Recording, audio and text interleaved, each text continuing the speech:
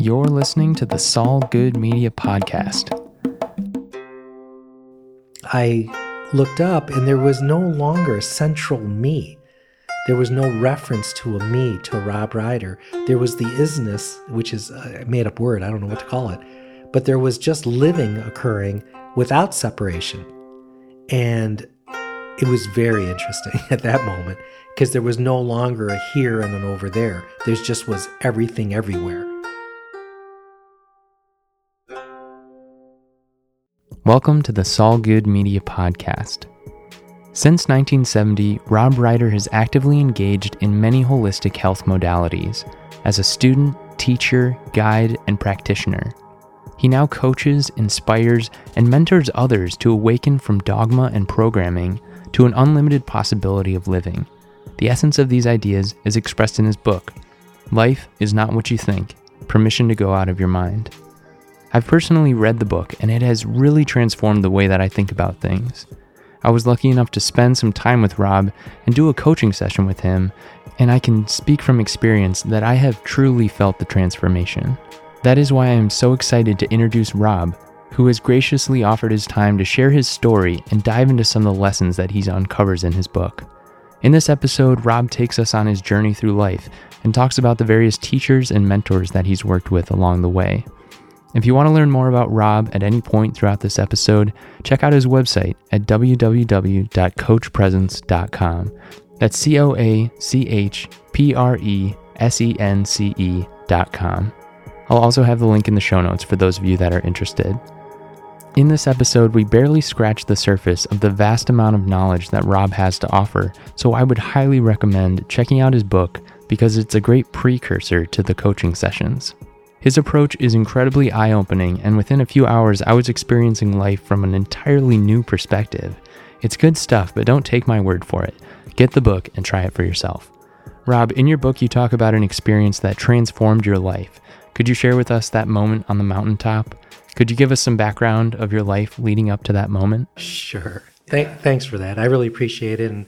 And I make no promises on any of the sessions, but language that I use and the experiences that I use through different kinds of exercises and insights are designed to bring someone into their own world and their own mind and essentially weed out what isn't working for them. And the issue is that some of them are subconscious, you don't know they're there, or transparent, or even unconscious. But they're there, and so it's an interesting journey. My journey is not unlike anybody else's, grew up and all that, growing up in this society. But I always fundamentally question things, and it started from a very early age of questioning things. So, of course, it got me in a lot of trouble too, So while I got good grades, they also demoted you on work and social habits. And so it was very confusing for the teachers, as well as it was for me, because as I came in and was born into this life, my grandparents were from Europe, and they had, our family suffered great losses in the war. And it never made sense to me. How could people be so cruel to each other? I just couldn't fathom that as a child. So I began questioning all sorts of things, and, I adopted many beliefs and many fears that come along with some of the beliefs that I adopted. And then there were good beliefs too that, like this, I interpret it as good. I don't really like to do good, bad, right, or wrong, but I remember seeing, like, for instance, as a child, Mighty Mouse, Superman, and I thought those, in comic book heroes along the way, I thought they were a good thing. They were helping people. So that was something to aspire to. And then this workout guy was on TV called Jack LaLanne, and he had a great message, and I was very impressionable at the time. So I began working out at a very young age. I thought that was smart. And that allowed a certain amount of discipline. It helped me integrate a lot of the experiences of my mind, because the body, mind, spirit, mental, emotional, all those things are all rolled into one. There isn't a separation. Sometimes I find that in modern days now, or I don't know if that's the right word, but people separate out and think they have to act like a spiritual person or a mental person or a good person. And those are all, and I'm not saying that, in the realm of life, you can become all sorts of things. But true happiness doesn't lie in just a behavioral change. And a lot of those people-pleasing behaviors or pretend behaviors or pretentious don't ultimately bring joy. They don't connect people. They often separate people. So we each have our own journey of how that goes for us. And for me, it's just a unique journey along the way. I always had a lot of energy, and it streamed through my body in a very blissful way. And I wasn't aware of what that was. I thought everybody had that ability. I also noticed things energetically, which are, I'm not a woo guy. I'm really a science guy. And as you find out more, you'll see that that's true. So I would always put it to the test, but I would be able to see things that I thought everybody could see. And it was an interesting thing, just playing games with it, because it was, to me, just the playground of living, just like any other playground. So very early on, I would go into questioning things about life, and then I was forced to, because I grew up in the era of the Vietnam War being pressed upon me and having to make some kind of early choices around that. And the reason I say that is because it bumped up against the authority, including my parents, and it also made me have to make a decision as to whether I would stand up and kill someone when I didn't feel I had any personal stake in it. And I'm not opposed to defending and protecting, but it didn't make sense to me. And I'm a systematic, logical guy also. So that didn't help me. It just made me challenge my world and caused further separation and pain. And because of the time I grew up, I was split between being a good boy and going, well, that doesn't make sense as being a good person for the world itself. So that was the beginning. And then as I got exposed, my first book that really, really made me challenge myself was my first living teacher, and it was Krishnamurti. And the book I read was called Freedom from the Known. And I didn't understand it, but it made me question now everything, every belief that came through my mind. But I didn't have the insight. I didn't have the whereabouts to understand fully at that time what he was implying. But it was enough for me to go, okay, I'm not the only one that questions these ideas that are in my mind. And how did they get there, by the way? And why do I believe them? So it was a really interesting time for me, and very unique time. I also explored what will open the doors of perception and how do we perceive things. So through a period of time, I would look at the world and see, well, is that the way it is, or is that the way I see it?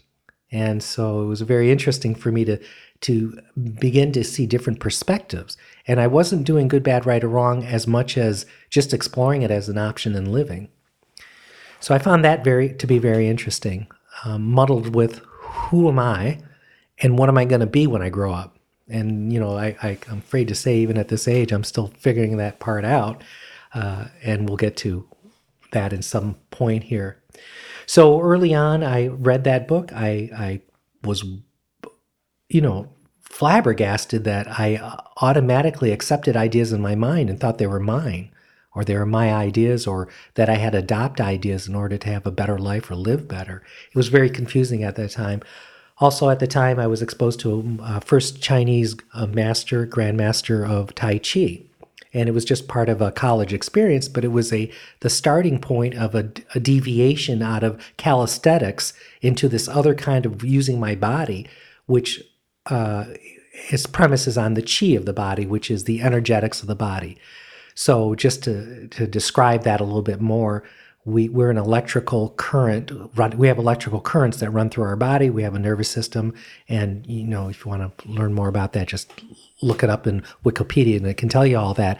But for me, it was a visceral experience of vibrational energy that was running through my body. It just made me more aware of it because the nature of the exercises stimulate the nervous system and you begin to feel that thing. It also was a different way to become very grounded. And heretofore, before that, I wasn't very grounded and flitting about doing all the things that I did. So it was a very interesting expression of the body, which led to many, many years later on studying with different grandmasters from China. So it was the start of, well, life's different than I think it is, and I need to explore it even more. So my college degree, I couldn't do the work that I was degreed in anymore because I was a social work degree, and I started in some form of social work and was asked to evaluate someone within the context of their evaluation sheet, and I couldn't do it. I couldn't give them a letter. I couldn't translate it. It was really interesting. I mean, and the whole staff is like, Rob, just do that, right? I'm like, you know what? This is probably not a good fit. So, I did what many people did. I resigned and bought a van and drove out to California, and because I was from Michigan, and began to have my eyes opened up pretty wide. I had already just come back from Europe, and seeing another culture was another insight for me. We all don't think alike. And the way it was jammed down my throat as right, wrong, good, and bad as this society is, and I'm not criticizing it, just saying that's what it was. I was over in another culture, many cultures, because of the countries you can get to a lot of places that way in Europe because it's not that big, and found out, well, they think differently. It wasn't wrong. It was just different. It was like, wow. So even eating patterns, I'm like, okay, so we're going to eat the main course first and then have salad afterwards. Okay. It's just some of the more fundamental things. But for me, one that observed life a lot, it helped me explore other perspectives. And I think that in our life, the more perspectives we have, the more we can meet the challenges that come, because daily living, no matter where you are on the scale of engagement in life, you are challenged. Physical challenges, mental challenges, emotional challenges, societal challenges, monetary, and all that. And if you only have one mode of operation, you may not be able to solve that problem with the greatest ease or the least amount of ruffle, whatever the right words are. So it was very interesting very early on, and then I began further endeavors into the Chinese movement arts, and simultaneously just my interest, I learned magic, juggling, balloon animals for fun, so that when I was traveling, it was kind of the lazy person's way to connect because I'm not very good with language. So I was able to connect culturally to people by humor and by razzle dazzle, and offer something in terms of a gift. And it was always a heartwarming event, and there was always a connection there. So that led me into the different studies that were happening along the way, and then I began to study a hard form of Kung Fu. And so that was interesting to me. It was just a whole nother way. Now it wasn't this soft flowing Tai Chi experience, and where we're feeling the flow of this energy, it now has an end result like fighting. And I thought, well, that's pretty cool. That's part of that Superman thing. I could transform myself and learn that also. So still questioning who I am and what to be. And as those skill sets started becoming more concrete, I also had the ability to create illusionary effects through the art of mime. Now, what's interesting about that is that being a mime, which I have done professionally for 40 years, solved one of my problems. When I couldn't figure out what to be, as a mime, I realized I could become everything. And so it was like almost a heaven-sent career, because it took not only my razzle-dazzle skills and my physical ability, but it also allowed me to experience every aspect of living, because I could become, through the illusion, all things in consciousness.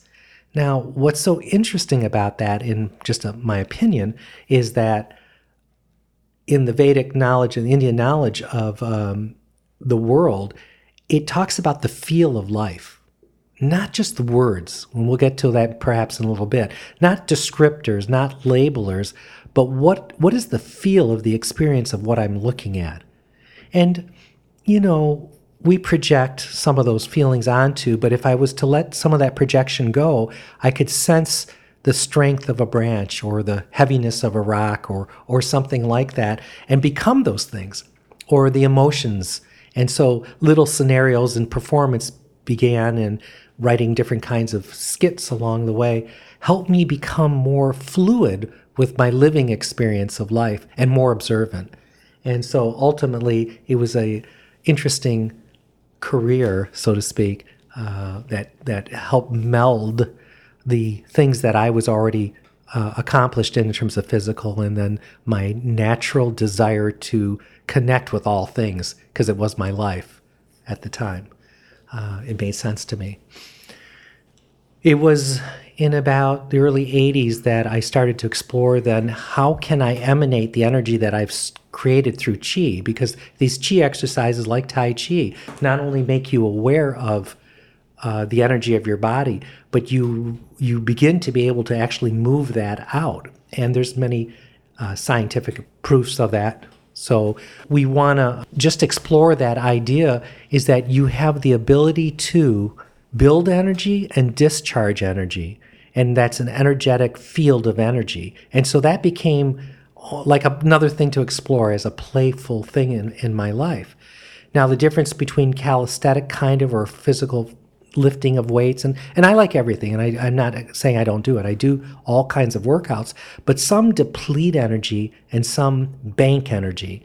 And the Qi exercises seem to give you energy, and it's certainly a nice addition, just like stretching is a nice complement to some other kind of physical work. So I began to explore that energetically, and I was exposed to this energy as a healing energy. I didn't know of it as a healing energy. And then you'll see, as years have now passed, it's very commonplace that people use energetics, Qigong, and things like that in Chinese traditional medicine.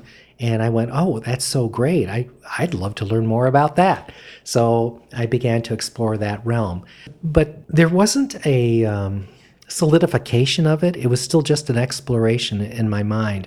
And I never identified with being a healer. It's not something I consider. If healing happens, that's great. But lots of things can cause healing. A smile, a gentle smile from somebody, an opening of a door, just some kindness is also its own brand of healing. Just a flower existing and observing it, or the nature of animals that are in unconditional love, also is a healing. So I don't consider being a healer or as who I am at any time along the way, no matter what the energy is doing or how much it helps someone. I don't wear that label. So all that is occurring, and I'm beginning to have more and more insight into the nature of consciousness. And some years passed, I studied with Kushi at the Kushi Institute of Macrobiotics in the mid-late 80s, and I began to understand the interface of not only what would something feel like, but what happens to us when we take on different attributes of eating. What does food do to us? What does the sunshine do to us? What does somebody, when they speak to us, do to us? And I became very sensitive to, oh, it's all happening. There's not this separation. This is called livingness. And as you begin to observe that livingness in this kind of way, you begin to learn more about why disease happens and why happy happens and joyful happens. And I'm not prioritizing what anybody should be or could be. I'm just saying, when you begin to understand the nature, and in the Chinese way or the Japanese system, it would be called yin and yang. And the yin energy is very different than yang energy, and everything has its effects. So there's some people that are so adept at it, they can eat one thing that can cause a reaction in them and then eat something else, and it calms that reaction down. I'm like, wow, how does that happen? But that's the nature of consciousness itself. It's either expanding energy or contracting energy. And so as I became exposed to that, it was just another piece along the way that I went, okay, wow, everything affects everything. That's interesting. But nothing affects me greater than my own thoughts. That's one thing I noticed. If I felt down, I really felt down. If I felt up, I really felt up, but it was usually based on a belief. I went, oh my goodness. So now I have to look at the nature of beliefs, because as I got exposed to these different modalities and was working with lots of people with a lot of different health challenges, I began to realize that I needed a tool belt, because no one way was good for all people at all times. So I began to expose myself to other modalities so that I could be more helpful for someone. And just see, well, maybe if they ate a grain of rice, that would be good for them, or if they just took a walk in nature, or maybe if they got energetic healing, call it what you will, the Reiki, or anything that's out there without a label. It's just energetic kind of things. Or did they need food? Because I found so many people with inflammatory conditions, which I believe is mostly based on malnutrition, based on the food cycle that we have here. The land can be depleted. So, again, our poisons, are we toxifying our body or purifying the body as best we can with what's available? And most people suffer from some form of malnutrition because we can't get all the vitamins out of the food source. So, there was so much rolled into it, and then I began. I was influenced by someone to see Swami Chidvilasananda, which her common name is called Guru Mai, of the Siddha Yoga lineage. And Nityananda, Muktananda, and the Guru Mai had this ability, and it was a most uncanny ability.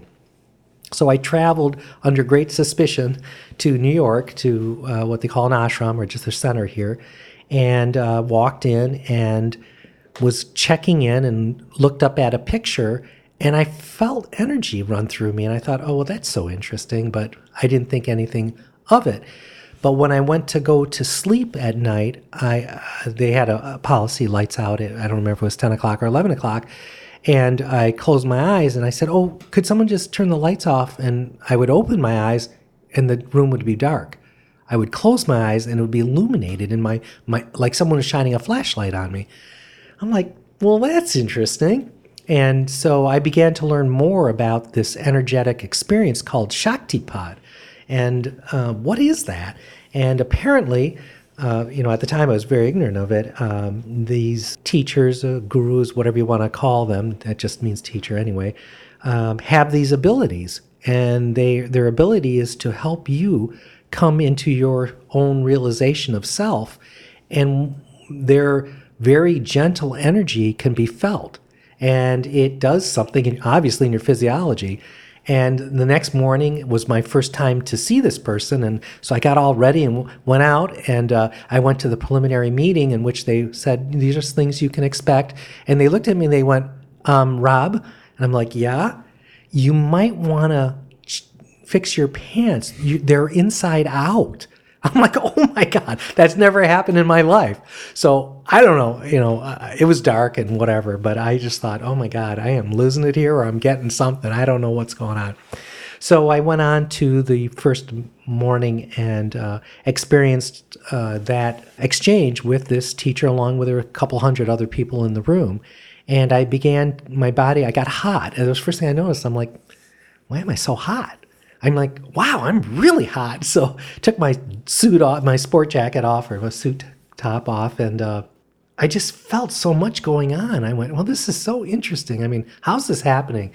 And then later on, I would have this time in which this ability to pass this energy was a formal thing where you would go be with that, with Swami Chidvilasananda or Guru Mai, and she would touch you with a peacock feather. It was just very thing, but you're just in her presence. And I could feel all sorts of things going on. I don't like to use the word high, but I would say expanded consciousness. And it seemed like forever I was there. And she bought me many times.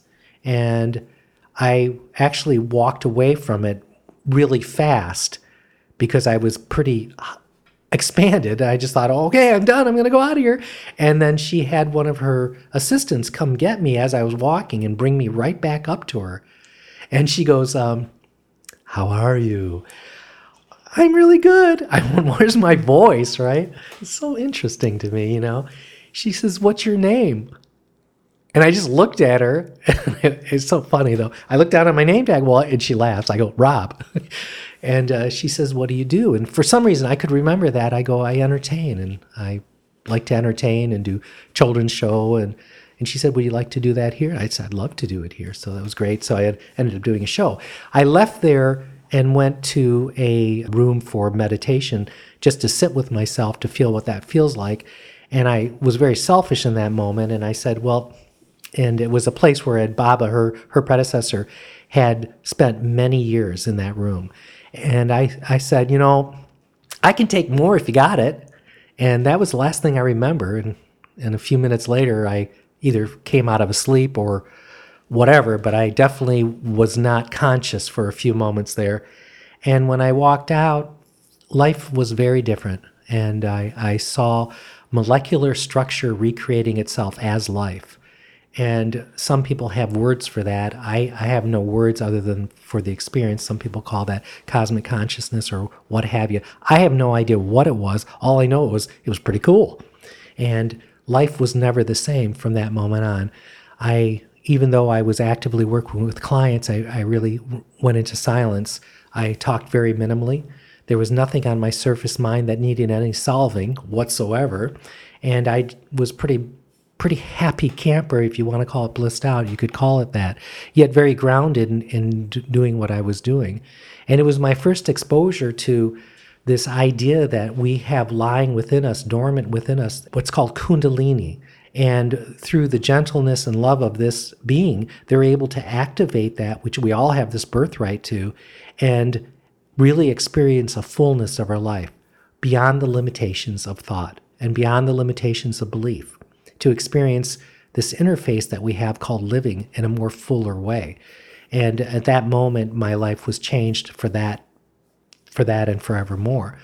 And so many years I spent with different masters of the East. I had already, backtracking, that was probably 92 or so. In 1983, I met my Tai Chi, Kung Fu, and Qi Kung master, Master Li, and grateful. I studied hard and also taught for him at some point there after some years, and to this day still do those exercises, and I'm very grateful for his humbleness and amazing abilities. And I'll tell you a little story about that in just a minute. But that was also clearing the channels, because I was doing this Qi and these workouts actively every day for hours and hours. I believe when I moved back here, I was working out 10 to 12 hours a day. I was very physically active and demonstrated in a lot of different ways because I could. And it was part of staying in shape as being a mime artist, but it had its own life to it also. And that was the beginning of really opening up this energy. So when I met these Indian masters later on, my body must have been pretty prepared for energy, because everybody around me did not have the same exact experience, not that they needed to or have to, but mine was definitely a defined, expanded consciousness, which really showed me that there's much more to us in our capacity with life than just surface ideas of the mind. And so that was a beginning time, and over time I had seen some other masters along the way, and I found my way to Amrit Desai, who created Kripalu Institute for and many integral studies there, yoga and some other things. But one of the things that he had shared with me that I was interested in was this thing called Yoga Nidra, which is called aware sleep. And it's just a process of guided meditation. But what's so interesting about it is that it drops you from beta, which is where we're at in this talking, engaging day to day, to alpha theta. And alpha theta is dropping into a deep, restful state, which you hope to get to in your night's rest. But for the most part, we don't get to that restful state of alpha theta. And that's where we really rejuvenate the body. And it's a beautiful experience to get deeply rested. And this Yoga Nidra, these swamis from India in certain sects of branches of yoga realized that they could drop themselves into a very deep, restful state and meet the challenges of life with a brilliant mind, an awake mind, because it wasn't fatigued. So many of us don't get we go to sleep at night, but it doesn't mean we get the rest we need. So many people I encounter are very tired, and it's understandable. They're not getting the rest. And so it may take up to about 5 hours of normal sleep to where you can get maybe 5 minutes of alpha theta. But if you're waking up tired, which many do, not all, but you'll probably find that you haven't hit that alpha theta state. So this was a way to artificially allow yourself to go into alpha theta. I thought that was the best thing ever. And what happens in alpha theta in this restful state is you aren't so tied into you're not aware of your body anymore because you're sleeping, but you're also not aware of, your mind. You're not aware of your surroundings. And so it's this quiet space. And heretofore, prior to that, I had done meditation, but it required me to sit up and then, either a mantra or some idea, give my mind something to do, which is what Yoga Nidra does. But I had to do it versus listening to it on a CD. And so I went to study with Amrit Desai, and lo and behold, he's a Shaktipad guy too, and which we really respected each other. And he noticed that I was very affected by the Shakti. I eventually worked with him every day, and I worked on him, so to speak. And then the payoff was I got to be with this Shaktipad guy, and it really affected me in a very beautiful way. I had gotten many of his CDs before I made my own, and I found that's what led to that experience that you were alluding to before. I did multiple ones. Every hour I would do another one because I really realized that you can really rest your body, and then guess what? You can rest it more. Now, can we give ourselves enough permission to rest because of the demands? Just think about all those hours we grew up at school. And now they're finding, the circadian rhythms. It's not so great for a young kid to get up so early in the morning. And I'm not saying it's good, bad, right, or wrong. I'm just saying it's challenging because they aren't getting the rest they need. And every day they're going into a new hour with new kinds of stresses put on them, let alone the stresses of modern day, which means you have to look out for somebody showing up at your school with a rifle. That's stressful, and everybody knows about it, and kids know about it, even if they don't talk about it. So to me, school can be very stressful, and they have found in many studies that the Yoga Nidra is not only a tool for rest, but it allows your mind to learn things at a quicker pace because you're not fighting yourself so much. So in this particular instance, it was 2003, December of 2003. I was in a very stressful state because I was considering separation in my marriage and my family. And even though I loved everybody, I didn't feel this like it was right for me at that moment. So I decided I better get some rest before I make any kind of decisions on a tired mind. So I did multiple Yoga Nidras, and in the last one I did, it just happened that a vast amount of energy shot up my spine, up through into my brain, and I'm like, okay, what was that? And I didn't know, but I just felt different. So as the book describes, I said to my sister, I'm going to have to go for a walk. And she said, well, we're going to take a hike. I go, I think I should be alone. And she goes, okay. So I started this journey up a mountain. And about a third of the way up, I just found myself doing yoga. And it was pretty spontaneous. I'm not a great yoga guy. I'm not, it's not my thing. I'm certified as a teacher, but still it's not my go-to thing. But I noticed that when I looked out, everything was really bright. It was very luminous. It was, there was a luminescence around everything. And I went, well, that's interesting. And neon, almost like colors. And I went, well, it sure is beautiful here in California. I was overlooking the San Francisco Bay and could see it. I was 15 miles from it, but I could see everything so clearly.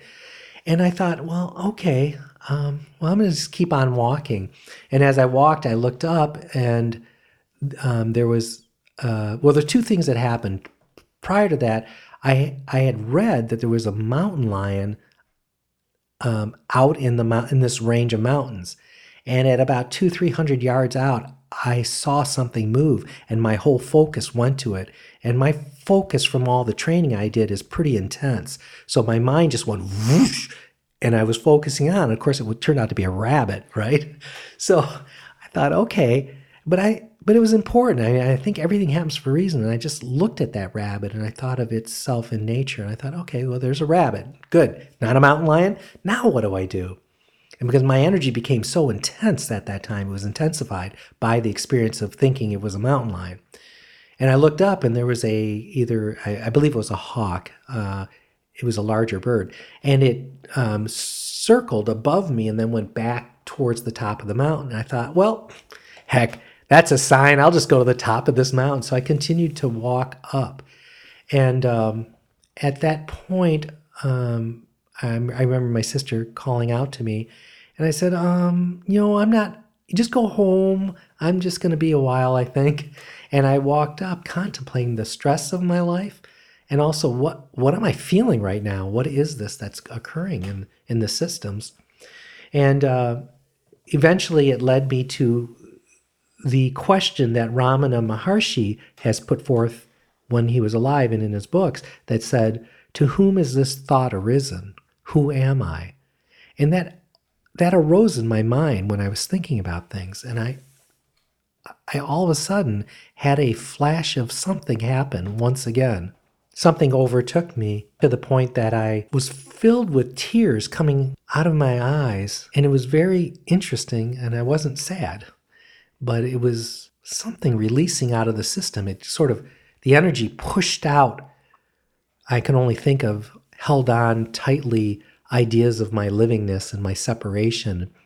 And when I was down in the mountain just before, as I mentioned, doing the yoga, there was this sense of separation. There was me, the person doing yoga, and the environment. So I could really feel that separation as I had my whole life. How do I fit in? I don't feel part of it. Sort of existential angst, if you want to call it that. But it was a theme that many of us have, is there must be something wrong with me. I don't fit in, something like that. But when that also occurred, the energy occurred, then I looked up and there was no longer a central me. There was no reference to a me, to a Rob Ryder. There was the isness, which is a made-up word. I don't know what to call it. But there was just living occurring without separation. And it was very interesting at that moment, because there was no longer a here and an over there. There just was everything everywhere. And I don't know what to call that experience, but then as I described, there was a flash of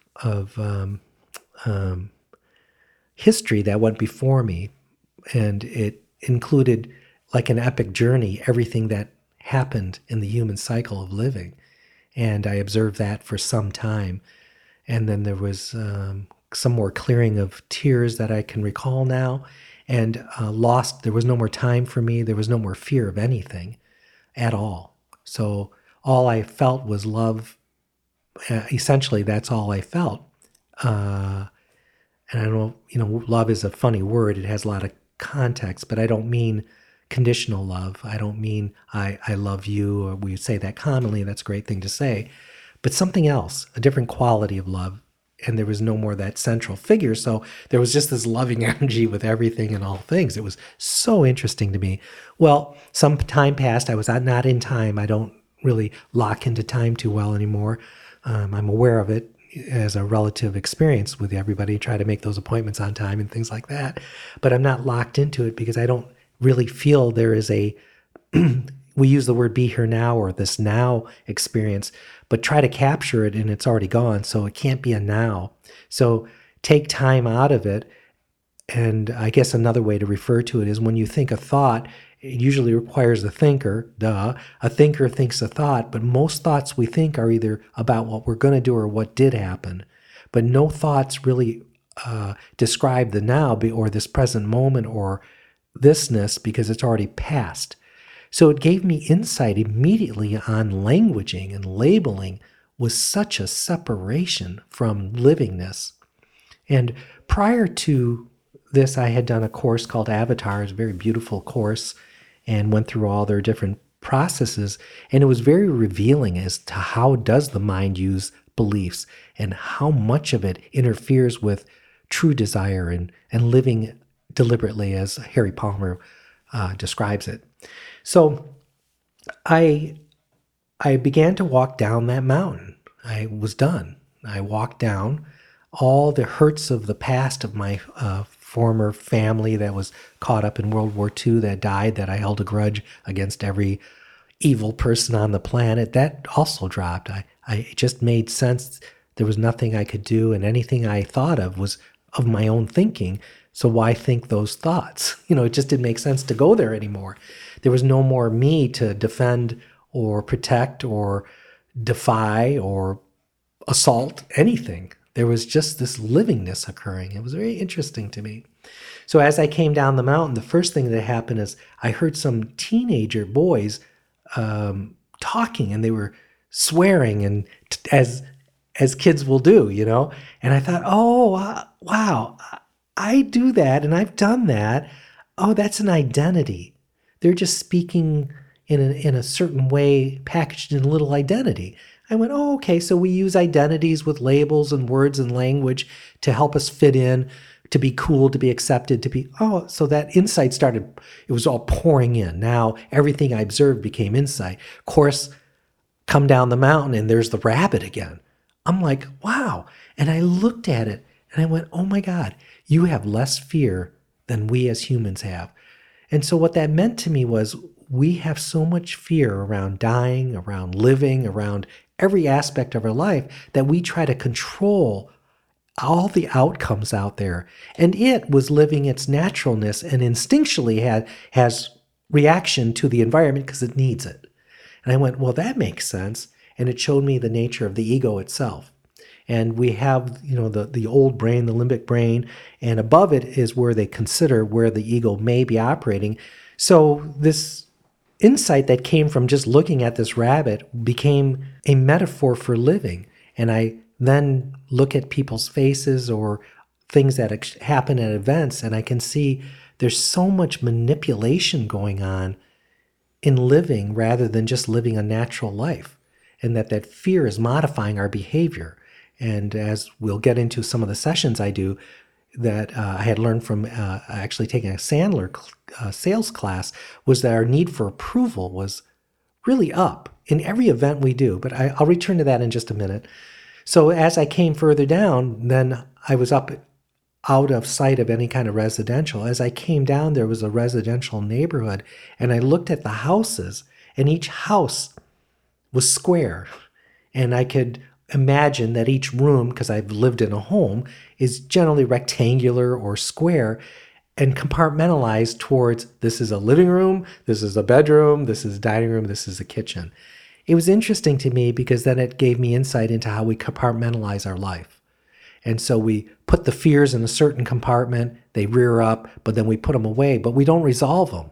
Or subconsciousness, or ideas of the past, or hesitations in the moment. We compartmentalize it, and we then separate out even from ourselves. And we don't have the natural flow of interfacing with living anymore. We have this procrastination or stubbornness or, some kind of resistance to going with the flow of life. And I'm not saying having fear isn't part of the flow, sure, on some level, but we separate out and then lose our power. So that was very insightful. I came back down to the bottom. My sister had waited patiently, and I said, how long has it been? Because she looked in my eyes, and they were like, my pupils were like saucers, right? And she goes, roll, roll. And I said, how long has it been? My voice was gone again. She goes, well, somewhere between 4 and 6 hours, which only seemed like a half hour to me. And she said, we waited for you, and we went to the park with the kid, and, did all that. So I became out of time in that time, and it was pretty revolutionary. I then went to visit a friend, and I had explained what had happened as best I could with any kind of words. And I sensed that I could help someone physically just by touching them, no matter what the issue seemed to be. And I didn't explore all issues and all things, but I did have a sense of ability to touch someone, and it would affect their field greatly, and emanating energy coming out of everywhere. From that also came a rising bliss energy that happens and is like a renewable battery every night for myself. As I disengage with my mental mind, this otherness quality would come up, and the only times I've had it not is if I have a physical injury. somehow it knows better whether to rise or not rise, but it's a very interesting thing that gives me this renewable source of energy, which I have somewhat ability to transmit out apparently. So, and it affects somebody else's field in a very beautiful way. So that happened in December 2003. I wrote down the events as best I could on a plane ride home, and I ended up separating that within a few days of my being back, because I was staying, and I want to repeat that I love my ex very much, and I actually came back and reconciled, but at the time I left because all fears were gone. And my fear was leaving my children, what would it be like, even though I saw them every day, but it was still stressful. Prior to that, when I returned, there was no stress. There was observation of feelings, but there was no stress with it because I had no fear whatsoever. Time went on, and I was still working with clients. I was managing a financial thing. I was still doing entertainment, and just living my life without separation from it, and having insights all the time. And then it led me to another master. I was told that there was this master that seemed to affect the field, and it was called the Yuen method, and I realized it was Cam Yuen. And I had met Cam at a Kung Fu teachers conference in San Francisco years before. Well, he was a brilliant mind. He studied physics, astrophysics. He was on the David Carradine show Kung Fu. He actually choreographed all that for David Carradine, and he was on the show himself. And he realized that he could affect someone's energy through his process. Well, he also realized that he could do it for the good and for the bad, so to speak. He could turn off energy, weakening the opponent, or flip a switch, that's what I call it, and strengthen the opponent. So I went, I met him, and my heart just filled with love when I saw him. And I went, I'm gonna study his stuff. It must be a right for me thing. So I went and did the courses that he offered, but I instantly had an affinity for it was easy for me because the energy was already coming out of me. I just used his languaging and things like that. But now I've discerned that I can actually have a loving energy that comes out. I can have a healing energy that comes out of my hands of a variety of kinds, which I have no label for anymore. And then I can just sort of affect this field that flips the switch on or off. And that would be more like the Yuen method, meaning some of our beliefs weaken our system. And they can be old patterns or old ideas. But through muscle testing, which is kinesiology, a way of testing the body doesn't lie, thoughts either weaken you or strengthen you. And through this method, I realized I could help someone. It's almost like a computer, 0 or 1, on or off. And they have it on as a negative experience in their body. I can flip it from just an intention of my mind, and it flips it back to neutral, and they become strong again. Through many years of coaching, I also find if I find the source of the problem, and when I flip the switch, in other words, pain that's in the body is a referral for something that's occurring. It could be injury, but it also could be a flip switch mentally that's causing a current to slow down or shut down or weaken. So in the process of working with many people, you begin to discern, is this an emotional feeling, a physical feeling, a mental idea? Is it an old pattern? Something like that. And so you either flip the switch, and I get it, and I've done it where I flip the switch and I don't get it. And I'm like, well, what? What am I not getting? So then I learned to ask questions. What do you have on that? I think in our work together, I might have even asked you, because it wasn't strengthened 100%. It was maybe 80% strong, but I could still sense a weakness. Well, then I didn't hit the source of it. So then I'll ask a client, what do you have on that person? Or what do you have on that situation? What is it you're trying to get out of that? And so I realized that they could strengthen themselves by talking about things, which is the value of, sometimes it can be valuable to talk out. Best friend. Why do you feel better when you talk to best friend your problem? They don't even necessarily have a solution, but you just feel better about that. And I think that's really the model here. You just feel like you got it out of that compartment, that place you hid it in your mind, and all of a sudden you're clear, and you feel good. And so you go on living with now a different framework or a different perception of livingness. So that's that's been, I've spent time with Mirabai Devi.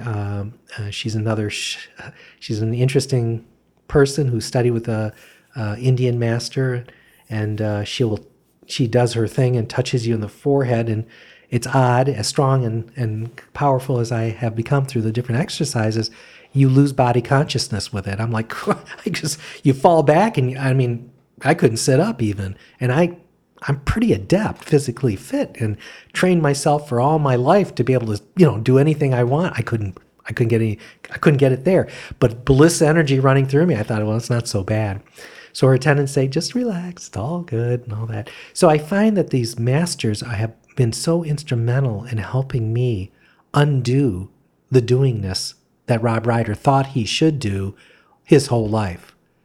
And that's anywhere from being a good boy, being a good person, achieving, all the things that happen in doingness versus beingness. Now, I don't know if you can really separate it more than an intention from the mental, physical, emotional mind that wants to, a spiritual mind that wants to accomplish something versus just being with what is as is. And so there's no static in living anymore. There's no one idea that satisfies living. It's almost like I'm just living like anybody else. It's not any different. But there's this awareness that it's fluid. There's an awareness that life really is change. And you've heard, I think one of the phrases, the Tao that can be named is not the Tao. That means we bring to ourselves these labeling systems and we call a plant, but that's just a word that comes out of our mind. And there's nothing wrong with it, because in communication, we may want to direct ourselves to see a plant. But that doesn't give me the experience of the plant or of a person or of myself or of anything out there. The word water isn't certainly this liquid substance that rolls around if I, taste it or put it in my palm. There's a visceral experience here. Now, it's giving me more insight into the experience of waterness than just the word water.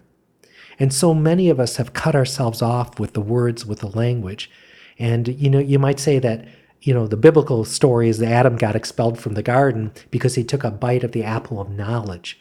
And to me, that represents, and I'm not sure any other religion what it means, but to me, it's just a metaphor for when we have things in the way of something like the word, when we're not just communicating on a daily basis, hey, pass the ketchup, that's fine. There's nothing wrong with that. But the word ketchup isn't ketchup. Ketchup has its own ketchupness to it, and some call it catsup. These are just labels, right?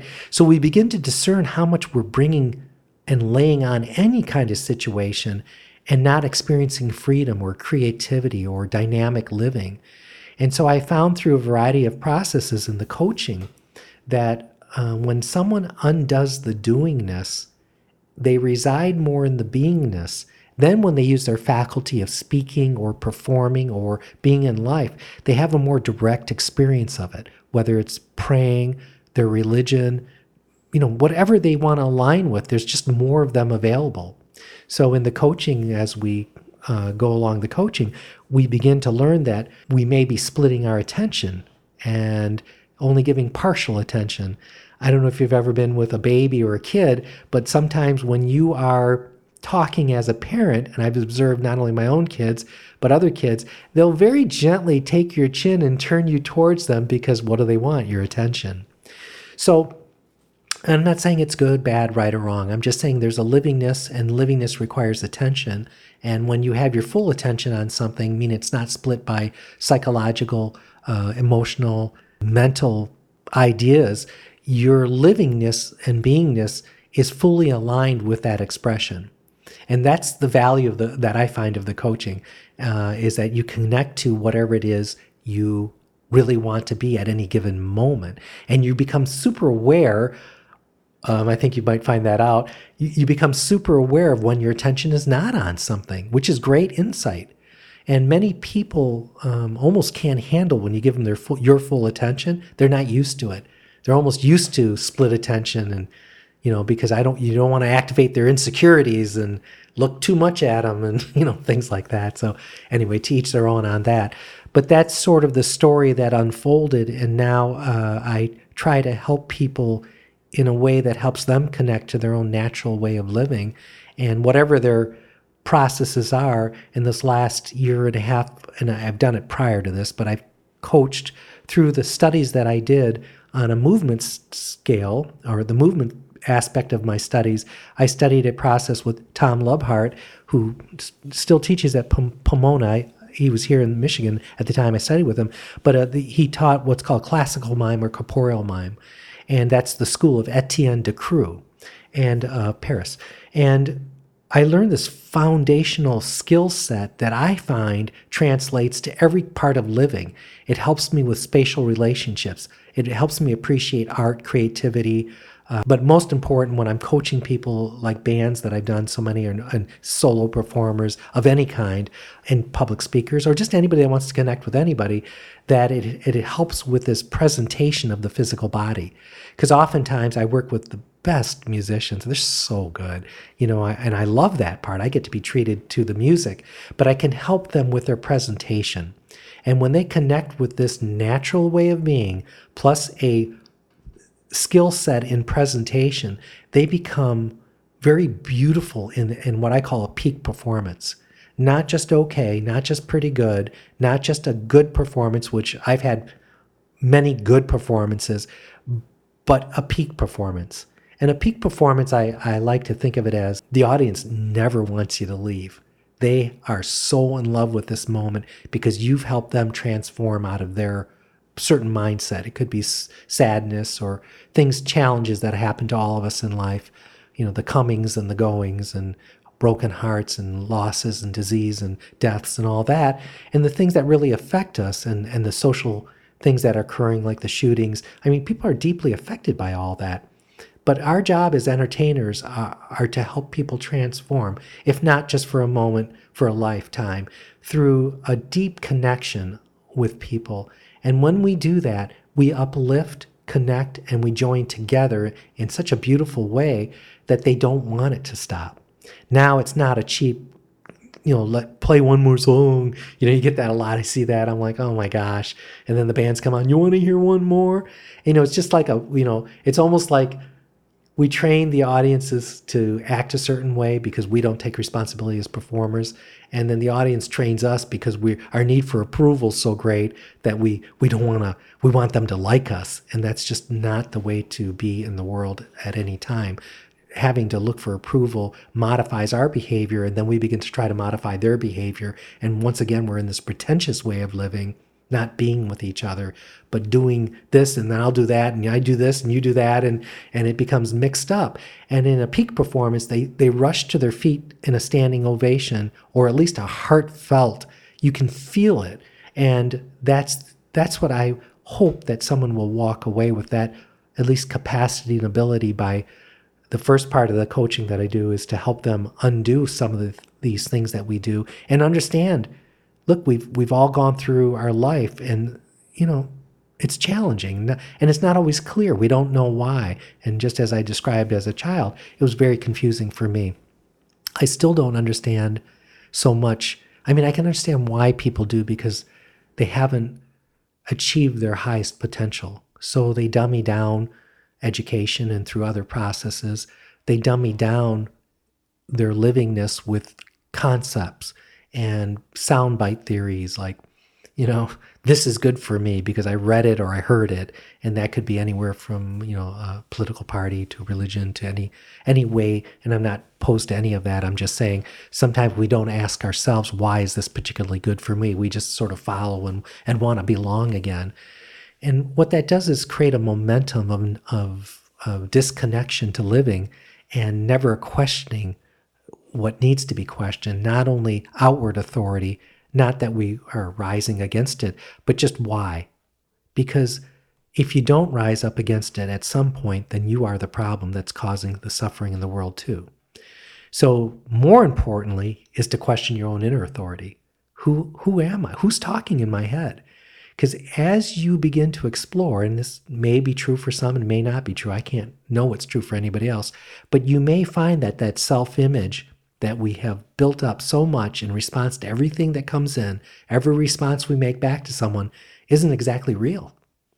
Who is that in my mind? Who is speaking? Because it only speaks in a past pattern. it doesn't know how to refer to this new moment. It can only do it in context of an idea of the past, an idea of the future. So to me, it's a little bit of a misguided system. It does the best it can, but it's not you. And that begs to inquire then, who am I? If I'm not all the words that I label everything, if I'm not the expression that I do, because many people confuse themselves with their expression. I am a father, I am a brother, I am a financial guy, I am a author, I am all that. We confuse ourselves with the I am living energy to the expression. You can't be the expression, but you can express it, and there's nothing wrong with it. It's great. I love it. It's fun, right? But if we confuse the two, then it leads to suffering. And I find, and everybody can find for themselves, that when you are caught up in the momentum of the mind, it becomes insensitive. It desensitizes itself, and it's no longer available for the real moment or this real livingness, and it's going on through concepts about the livingness, and it's one step removed. And as David Hawkins, great, brilliant guy, amazing guy, I got to spend some time with him, would say the brain, thinking mind, is 1/100,000th of a second behind the actuality. And you can test it out. You look at something, you give it a name. But you looked at it, it was already registered in the mind. And so Sailor Bob Adams wrote a great book, What's Wrong with Right Now Unless You Think About It. And again, introduces the concept that thought, why it can be clarifying in communication. I don't want to discount it. I use it. We're using it right now. But in livingness, it interferes and separates and keeps us 1/100,000th of a second away from real living. And many people regret later on their deathbed that they never really lived their life. And so I'm not saying what people should or shouldn't do, but it's just good to question yourself and question that inner authority and just make sure it's leading you to something rather than just accepting it. Because when we accept it within our own mind, that means we also accept this outward authority, which is can be brutality in a fascist kind of way. And there's many examples of fascism, and in many countries where people become insensitive to other people, and where diversity, exclusion happens instead of inclusion. And so we create our own problems, but it's not the macro problem in terms of society. To me, is just a reflection of this inner thing that I'm doing to myself. So I'm not asking anybody to do anything at all. I, for myself, just inquire, where did this thought come from? What did it want when it threw that thought up? Because we operate in this associative memory. That's what the thinking mind does. It's all association. And in response to unresolved fears and insecurities that arise. And to me, it becomes a diminished way to live. It's surface thoughts, which are fun. I can go there. I love jokes. I love surface thoughts. But it doesn't connect you to the real joy of living. And I don't want to sound woo-woo or the miracle of it, but when you have a personal shift, life becomes very vibrant. And you're entertained by just the livingness of the energy. And yeah, you still go out and accomplish things, but it's done with sensitivity. And it's done with an open heart, accepting things as if you invited them to happen, even when they're challenging. And that is the hardest thing, is, creating against ourselves. In other words, I want to go to the store, but I don't want to get in the cold car. So I begin to create against myself. And that's just a surface one, but there's many, many that go much deeper in terms of my relationships and things like that, that keep me separate from really honing in with somebody and being with them fully. And you get one chance to do this kind of living. I don't know about, I'm not adept in reincarnation or, what happens after dying. I don't remember anything from before, so I don't know about any kind of living before. But if that's fine. I would say, why not really live now? And we'll see what happens later on, but why not really live your life? And to me, that becomes an extraordinary life and a loving life, and very different than what I started with. And it's beautiful to experience those things. And life offers us such a buffet, and it's with challenges too. There's lots of things that happen. Have a physical body. It's like genetic roulette. There's a certain amount of it I can't control. It's propensity to whatever it's going to be based on the past genetics, but also on what I add to it. And I've been a little rough and tumble on this body, and so it's kind of fun, but still manages to get around. It's good. Could you tell us about the Iron Body? Oh, sure. Well, part of studying with Master Li is that there was this trilogy, and it's kind of a funny story, so I'll tell you the beginnings of it. So here's this guy, and I get called up. What happened? Let me just back up. There was a restaurant owner here, a Chinese restaurant owner, loved him, Alex and Alice Lin. Chinatown, was here for years and years. And he knew I did Kung Fu. I'd come back and visit. And then in 1983, when I came back here, I was doing shows out in Santa Barbara, and it's kind of an interesting story. My dad came to visit me. I was about 30 pounds lighter, and I'm not exactly chubby even now, but I was super skinny then, and my dad came, and I was very popular as a movement artist here. And when I went back to Santa Barbara, there's really no industry. It's tourism, but there's not even corporations there. It's just like Camp Santa Barbara. It's kind of a fun place to be. So my dad came to visit me, and I was living on property to, I don't want to say bodyguard, but that was the guys that I was brought up there, was to help be a protector. Now, I will tell you, there was never a time I ever had to do that. They had 2 giant German shepherds. They did just mighty fine on their own. But anyways, because I had these skill sets, my friend who had started me in the Kung Fu path thought it'd be good for both of us to be there. And so I brought my dad up because it was quite a paradise. It overlooked the ocean and overlooked the mountain range and overlooked Santa Barbara. It was like beautiful, right? So my dad looks, and he looks at me, he goes, well, you could certainly starve in paradise, because I was skinnier than a rail, and I was eating spaghetti with lemon juice on it. I mean, I couldn't afford anything anymore. And here I was working quite regularly in Grand Rapids in Michigan. So I ended up coming back, and I get this call after I went to Chinatown, and it was, you could come to my father's house. It's strong accent. I'm like, okay. I could tell it was Chinese. I went, just give me an address. So I show up there, and there's this guy, and I start this class with him in his living room, and I'm like, what is all this? Because it was so intense. And then he dropped me to the ground faster than I've ever been dropped. And I went, what was that? I mean, I didn't even know what I was getting into. So I said, we need a bigger room. And so I decided I would stay here. I was hired by Amway Corporation, and I played Charlie Chaplin for some films, and until the Chaplin Society thought it was a little bit too good and they wanted royalties. So that ended, and I did other kind of characters for him. It was great. I got hired to perform at the Marriott at their bar called Charades, so they thought a mime would be good for that. And I met my ex-to-be wife, and which is an interesting story, because when I was studying Kung Fu in California before coming to Master Li, the last thing we did in class was we had to fight 6 people at once. So it was me against 6 people, and I had to be blindfolded. So a lot of sensitivity happens. You begin to listen a lot better and have sensitivity to every feel that's going on. And the interesting story is when I came back here, after my dad's comment, I came back here, I had done shows down at the festival, and I walked into a bar, and I felt someone grabbing towards me in my behind area, and I reached back and grabbed it, and it was my soon-to-be wife. I said, can I help you? She goes, so embarrassed, oh my God, her sisters and friends were pinching guys' butts and pretending like it wasn't them. They go, nobody's ever caught us. So anyway, good Kung Fu training, right? So anyway, I got a studio, brought Master Li out, and I thought it'd be a really good idea to challenge him to a fight. And he said to me, well, I'll use one finger, and you can do anything you want.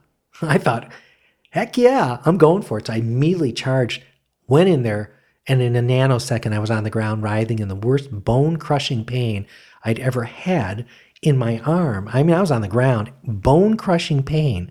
I mean, what? One finger? How can that happen? And I looked down, and I also had a welt. I'm like, oh my God, who is this guy?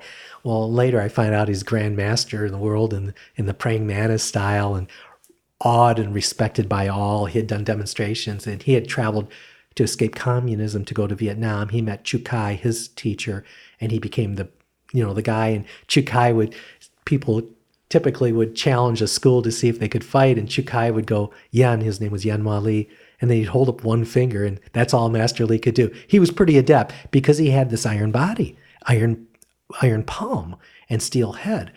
And so I just dedicated myself, and then he created a class for myself and some of my classmates at that time. And for years I would go, and the process is a hard process. You have to be very dedicated, and you do get hit, but never to the point of hurting. But the body reacts in such a way, and different areas react in different ways. The arms will calcify, create calcium, and his arms like wide, and mine at the time, it was a long time ago, were extra chunky, and the body will deposit calcium in those spots. And then the rest of the body causes the fascia to tighten more.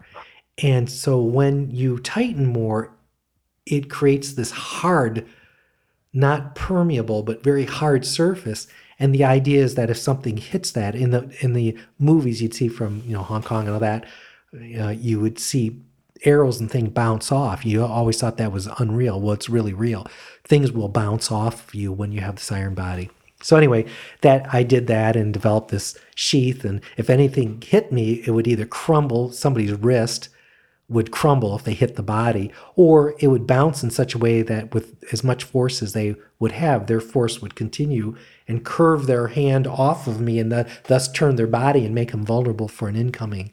And so it was just part of the iron body, was part of this mantis. And if you've ever seen a praying mantis, they have a hard body, and they have this grabbing and grappling technique, and they're pretty vicious. So, and there's a lot of techniques involved with that. So I just went full in and did the iron body and the Qigong and the Tai Chi. Yeah. So that's how that happened. Well, bringing it back around to the coaching for listeners out there that are out there beyond Michigan, beyond the United States, if they are interested in working with you or being involved in a coaching session, what do you offer? What are some of the types of... Sure. I do like live, but it's not always possible. So I can do Skype kind of coaching. I also can by the phone, because I can sense things that when somebody says something, it's not just what someone says. And certainly being a mime has helped me train this idea of my visuals. So if I'm using Skype, I can see someone and I can see all the inflections and also see what they're not saying and see what their body's telling me, because it speaks so loudly, the nonverbal communication. But even coaching on the phone can happen.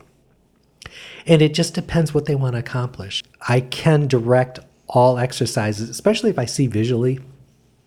Nearly everything I do in a coaching session, I would prefer a visual as a Skype. But I also offer follow-up in the phone, because now that I know someone, I can really sense a lot of things. I have done energetic corrections in the phone. I like muscle testing just to make sure, and it's just my own, because I can sense it if it happens, but I've just gotten used to using that muscle testing technique. But I can pretty much sense it just by what happens, and certainly by the feedback I get. You can tell if someone sort of brightens up and gets clear, all of a sudden their whole demeanor changes.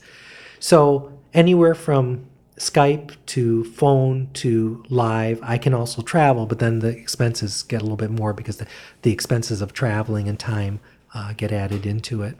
What can people expect when working with you? Or is it's going to be different for each person? So our session was 6 hours, and there was so much information packed into that that I'm still processing it all, and I know it's going to be carried with me the rest of my life. I know that I just could feel the transformations through the exercises and I would recommend to everybody out there that's listening, check out Rob's book, because he's got a ton of exercises. Each chapter is built with several exercises at the end of it to get your mind going, and there's a spot for reflection so that you can write inside of it, and it's a great precursor to your courses. There's a lot of information packed into that. So what can people expect in terms of pricing, and where's that? That'll be individually done, and the website does reflect some of it, and money's not my motive. my motive would say is that we need to all come together and have a transformation personally so that we can become a much more loving society and all that. But the price, the typical length in person has been 4 hours. And for you, we went longer because I wanted everything, so you could have a basis even for this interview, but also because you don't live here, give you as much as I could give you in this one go. But the website at some point will contain some of the exercises that I do that people will even be able to download. I want that available if it's just for movement. Maybe somebody doesn't want me to help them in their mind. They're just fine, but they want to know how to present better. So I can modify what I do to whatever the demand is. Often, and prior to all this, that's what I did. I don't care what kind of presentation someone did. I didn't always run them through exercises. I would just coach them into, you're looking down, you're looking up, you're umming a lot, you're distracting the audience. The 12 major nerves of your eyes are there for survival, and your audience is, pretty oriented to visuals. And so they are watching everything that's occurring. So it helps to get coached by a good eye, mine or somebody else's, and help resolve. Sometimes, though, I have found that I can correct a pattern on the outside, but unless they do the work on the inside, some of the tics that happen in involuntary movements have a lot to do with resisted behaviors on the inside. We're resisting experiencing something. And so when I invite them to experience those things, magically the tics stop. Imagine that. Because they're not the problem. They just show up as a symptom. So I don't know if I answered it, but usually, someone will call me, talk to me, and we'll talk about their circumstances. There's many performers, and I don't just limit to performers, but there's many performers that are scared to death when they walk on stage. And they're just resisting something within themselves because they're super talented. And I say, don't let fear stop you from this passion you have. Let's just work out the fear, because the rest of it will take care of itself. And so pricing depends on how we do it, how many hours, and all that. So for people listening, this really applies to anybody. Yes. Regardless of if you're public speaking, you're a musician, you're having a one-on-one interview with somebody else, you have to sales. Yes. Really anything. Absolutely. I mean, I've been in the corporate world in sales and training people, and I come in with this kind of universal knowledge so that even in sales, you can just connect with someone. Otherwise, you're too caught up in your own behavior. And it's odd, but when we become self-conscious or insecure, that becomes selfish behavior. In other words, our attention turns inward. We're no longer out there. We're concerned with do they like me and all that. So I have coached many, many people that just want to have a more fulfilled life. They just want to enjoy their life more. And traditional therapy can be very useful, and especially in a crisis situation. It can be very useful because choosing to not live is not, it's not so great in my opinion. Whereas just dropping some concept, all of a sudden that person, as emotional as they were, to lead them to a pretty dark place, that same emotion can lead them to a pretty high place if they unravel, what's really bothering them. Most people haven't had a chance to sit with somebody that's will unconditionally love them, right? And there's a lot of love that happens in that process together. And just freedom to just be yourself. So much, people hold on to so much, and they think that you have to be the way you were. And now all of a sudden you've got to be this for that person and something else for somebody else. It's confusing, rather than just, I want to say, being yourself, but really just being present, a loving being, because that's our natural way of being.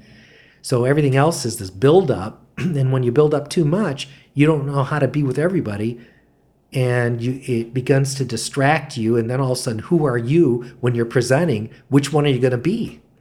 So to me, we look at what is this natural way of being. It becomes invited in its own course of time when we work together by undoing all the identifications that we were thinking of as me. And I know this maybe, I don't know if these words are hitting home for anybody, but you're free always. And if you're not feeling that, then you probably have some ideas in the mind that are limiting you. And those ideas need to come undone. And then if you want them again, you go ahead and use them, because the patterns of the mind can, you can reestablish them at any time. But also you can reestablish a sensitivity. And as that occurs, you can have a different way of living and interfacing, and just to be more available to your partner, or more available to your students, or more available to your clients, or more available to your parish, more available to living, more available when you're in nature, to really be with nature and in its awesomeness. Because nature isn't got a psychological problem. It doesn't have an emotional problem. It's just being as it is. And so I think one of the chapters is be with what is as is, and that includes yourself. Just let yourself be. Even if you're expressing not such great aspects of yourself, you'll change, you'll correct it, or you'll get feedback about it. But to berate ourselves about these things is just adding another problem. And my first teacher, as I mentioned, Krishnamurti, had said, don't make a psychological problem out of a problem. So as much as I can, I try to handle what comes up effectively, efficiently once, and hopefully I get it. And if not, I do it again. And if I find myself where I'm identifying in a, not such a great behavior, I know I'm doing that, and I correct it. But I also ask myself, what is it I was trying to get? The ego. What did you want? What did it want? Because there's not really a me in any of us. There's this idea of a me. And as we begin to break down that concept of a me, we then are able to adopt many perspectives of living. And those perspectives give us flexibility in living. And with flexibility, you can meet many challenges, as I mentioned before, with maybe a new way of being with it. And what I think arises out of that sensitivity is a thing called love, and it's not conditional love. It's just the allowance for things to be as they are, and I am too. The shift from me to we. Yes. I love that. Yeah. That's one of your later chapters. It is one of my later chapters, because it was a talk I had given, and I found that when we ignite our passion, personal, whatever that passion is, that it also ignites somebody else's passion, whatever theirs is. It doesn't have to be what mine is.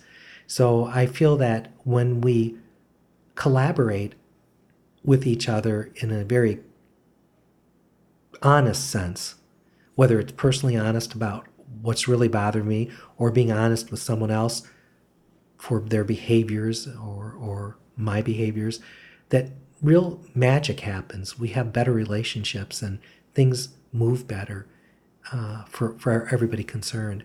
And there's this allowance to just be, and allow mistakes to happen, and allow the failures to be learning experiences, rather than it was about a me and I'm not good enough, and all that stuff that I've certainly done in my life.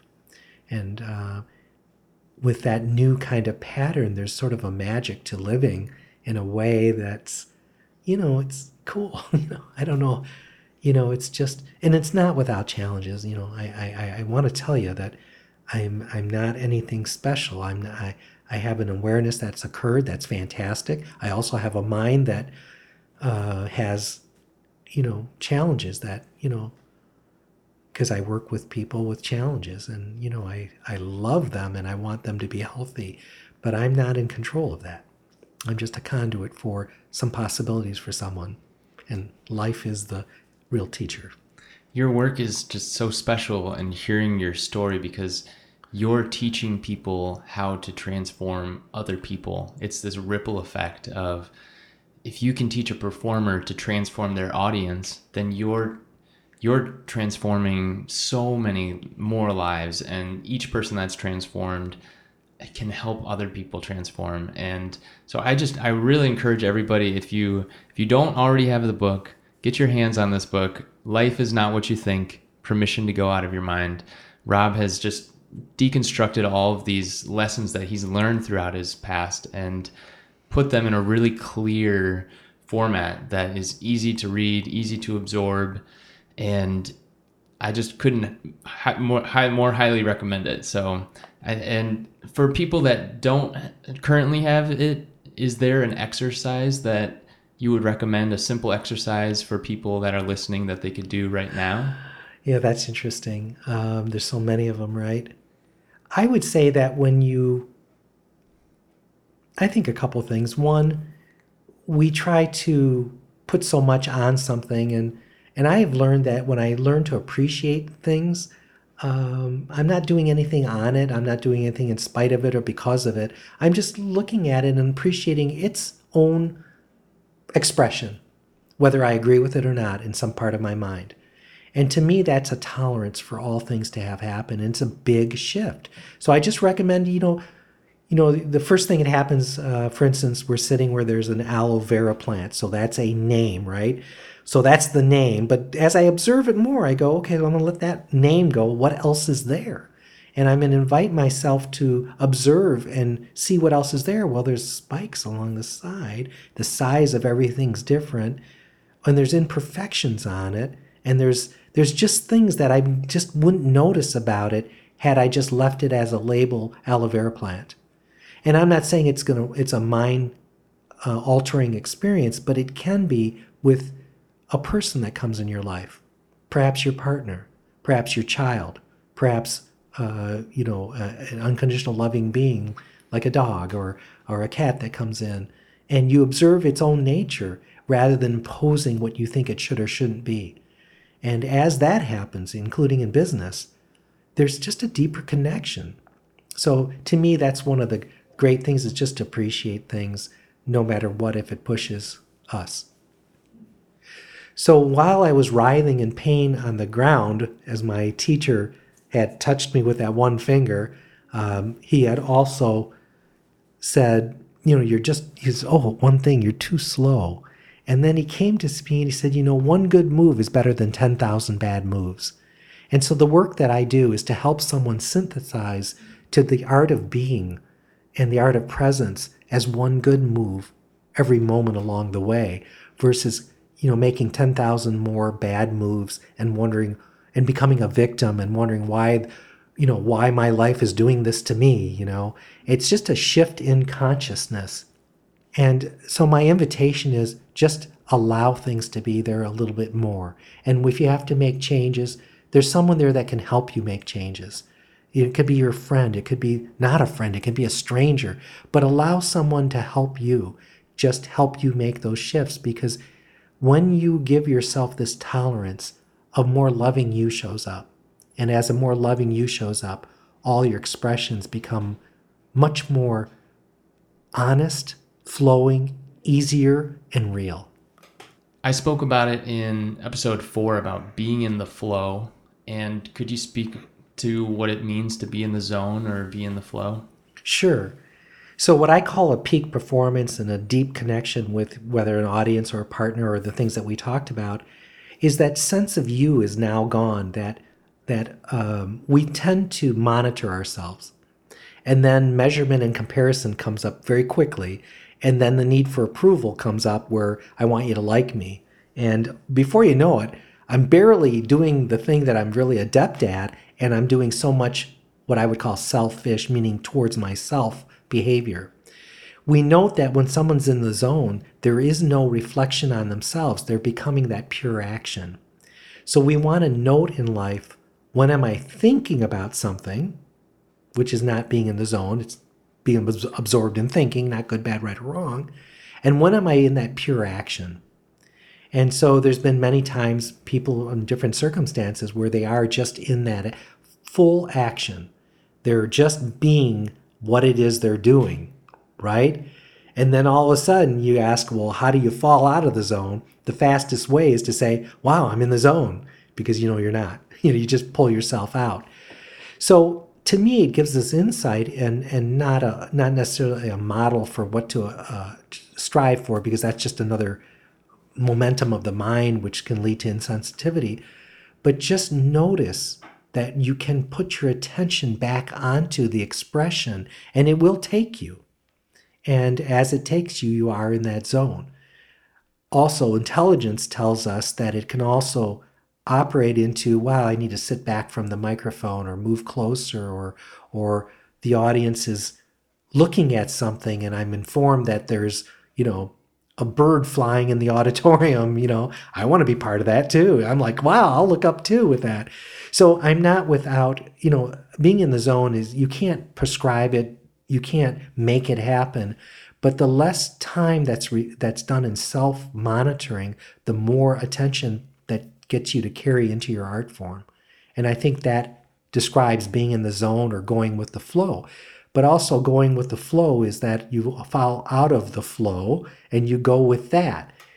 And in a way, you live a life more connected to livingness because things happen in life and we cannot control life. We think that if we control outcomes, that we're going to be insulated from something, from feeling our feelings, from feeling bad. And it's just not the case, because life, what you resist will persist. What is not integrated wants to come up and be integrated. Early childhood things like being spanked or hit or bullied or things like that create deep scars in us. And unless we resolve and have this sense of, I don't want to say forgiveness, but this allowance that it just happened, it was out of my control. And then furthermore, it's not what happened, it's how I am with what happened. To me, that gives great insight, and then I'm in control, so to speak, or command of the experience I'm having, because I realize it's my ideas about something that's influencing me, not what happened to me anymore. It's never what happened. I'm not condoning violent behavior of any kind. It's not what happened, though. It's how I feel about what happened. And that is my own programming. So while I was very young and like everybody else, things came in, good penmanship and all the different things that were demanded us in school and other areas of our lives. It's how I felt about it or how I was with it, or furthermore, how I believed about it, that influences my reactions even now. And that's my own choosing. It may seem like I was a victim then, and maybe I was in the moment a victim of their, dripping on me what I should be like, all that. But it's my doing now, and I'm responsible for my life. And even, there's some tough things that happen, brutality, violence, rape, sexual abuse, verbal abuse. There's a lot of things that happen to us, and it gets stored in the body, and it's PTSD. It's very challenging war. Violence, not just in a war front, but in a home front. PTSD can occur. But it's our job to help ourselves, not just be a victim of it, but to unravel how I believe about it. And there's different ways to do it. And again, I don't condone any of the violent behaviors, but it's our responsibility to be with where we are now, because we're the ones that, in a sense, recreate our ideas about it. And the body, the mind, and I also would then break it down, emotional, mental, and spiritual bodies, they're not separate. There's just this oneness that's happening. And because of soundbite theory and theories about how to eat and gluten, not gluten, and fat-free, and all these things that are out there, and then mental things, be a good person, and all these prescribed ways of being, they tend to separate us, because I'm in conflict now, because I'm not feeling like a good person. I'm not feeling good about myself. So all of a sudden, now it's going to activate, I'm not worthy, I'm bad, or whatever it gets activated. And those are all this momentum of the mind through associative memory, which wears us out. And it physically causes dis-ease, not at ease with ourselves, which create physical problems along the way. So the lesson that I've worked with, even myself, is, so what's really going on? Can I be honest? So that time I played a victim. What did I want? Oh, I wanted someone to feel sorry for me, or I wanted to defend why I'm irresponsible, or why I do drugs, or why I do that. And I don't care what anybody does in their life. That's theirs. But if you want to unravel it, no sense in looking back at something that happened, because it's not happening anymore. Your idea of it's happening. Who creates your ideas? You do. And if you look at it further, you'll just see that it's really just a pattern coming up in you, because the idea of a you is very tricky. I have not found a me. I can't find a central me. The speaker is not a me. It's a mechanical process and thought form that I have, and it uses a voice that sounds like me, and I've used it a lot, But that's not me any more than just my right hand is me. Because if you have an amputation, you're still here. So who am I becomes a great question. I thought Ramana Maharshi did it best. To whom has this thought arisen? Who am I? And then we'll begin to see that sometimes our ideas of ourselves are really what? Ideas of ourselves. No different than the aloe vera plant. And freedom comes from being honest about what I'm constructing and perhaps a way to deconstruct it. And one of the ways, the one exercise I think is great is just appreciating or allowing something to arise with conscious awareness of it. And if I want to change that, maybe I can change that. Maybe I can think more kindly, or maybe forgive. It's tricky, slippery slopes when we come to forgiveness. But maybe there's this idea that I can let go of a certain way of thinking about something and see it from a different perspective. Maybe I hover above an event that happened in the past and see what led to it. What part did I play in creating the trauma? Maybe I needed to, maybe not open my mouth, something like that. Or maybe not, jump out of that plane. Maybe that wasn't such a great idea, something that occurs for us. But ultimately, it becomes how I believe about something, not what happens anymore. And my mom, I remember saying to me, because I'd say, Mom, I want blah, blah, blah. She goes, it's not what you have, Robert. It's what you do with what you have. And it was interesting to me. And I worked so hard with my body. Same thing. It's not what your body is. It's what you do with your body. And so I just used that as a pretty good lesson. She didn't have much, unkind words for anybody. She may have been with us, teaching us the way or something like that. But not for anybody else. So you learn to slow it down, observe, see what you can extrapolate without laying too much more on it, because everybody's laying enough on themselves. They don't need one more person laying one more thing out on them. So I believe in going inside and not creating a dependency. I don't want anybody dependent on me. If any ideas that have come through me that have been helpful, then I really appreciate someone walking away with that and then integrating that into their life and let life teach them too. Because when you become more sensitive, you become available for the lessons of life.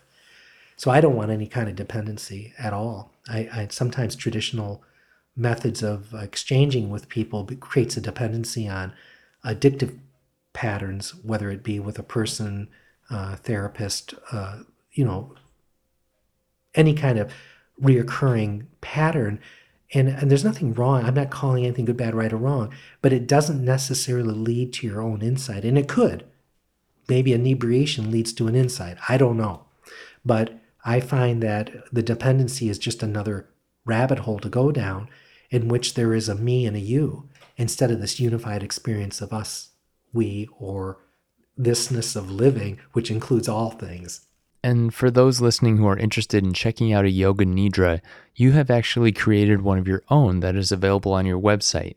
Is that correct? Yes, that's great. I created a Yoga Nidra after doing the studies with Amrit Desai and spending many years doing it myself. And you can go on to YouTube. There are Yoga Nidras out there, some more effective than others, and everybody can decide for themselves. Oddly enough, I still like my own, and it's not like I like my own voice, but I'm not opposed to it.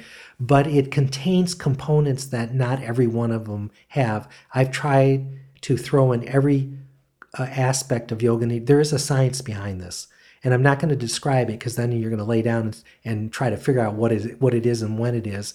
But I've tried to use every component that I've learned and add it into that Yoga Nidra, and so it really helps not only rest, but integrate your life. I just don't talk too much about it because then the mind wants to, search for which word was the one that did it or something like that. So the Yoga Nidra is available on the Coach Presence page as well as the book link. The next book that is going to come out this year is called Performance, and that'll be available soon. And that's really for people that are on stage and help them discover a different way to be on stage than perhaps their past patterns. And then there's also another one in the works. It's called Never Age a Day.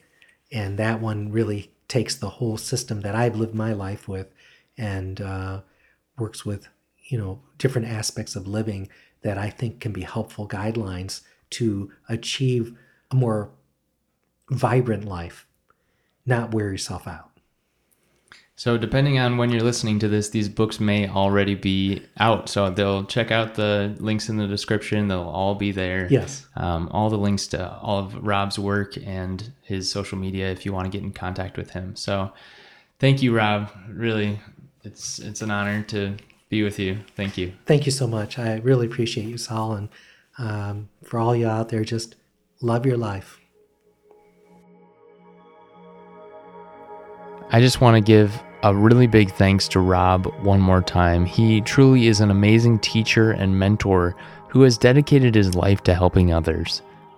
If you or anyone you know of is interested in learning more about Rob and the work that he is doing, check out his webpage at coachpresence.com. He is also on Facebook at facebook.com/coachpresence. Rob works with bands, musicians, performance artists, public speakers, creative artists, actors, salespeople, and anyone seeking to build their confidence. His work is for anyone who presents in front of people, performers who want total command, people who want to be free and play and work in harmony. Thank you for listening to the Saul Good Media podcast. If you want to support the work that we're doing here, check out our Patreon page at www.patreon.com/SaulGoodMedia. That's SOLGOODMEDIA. Thanks again for listening. Have a Saul Good week. Peace.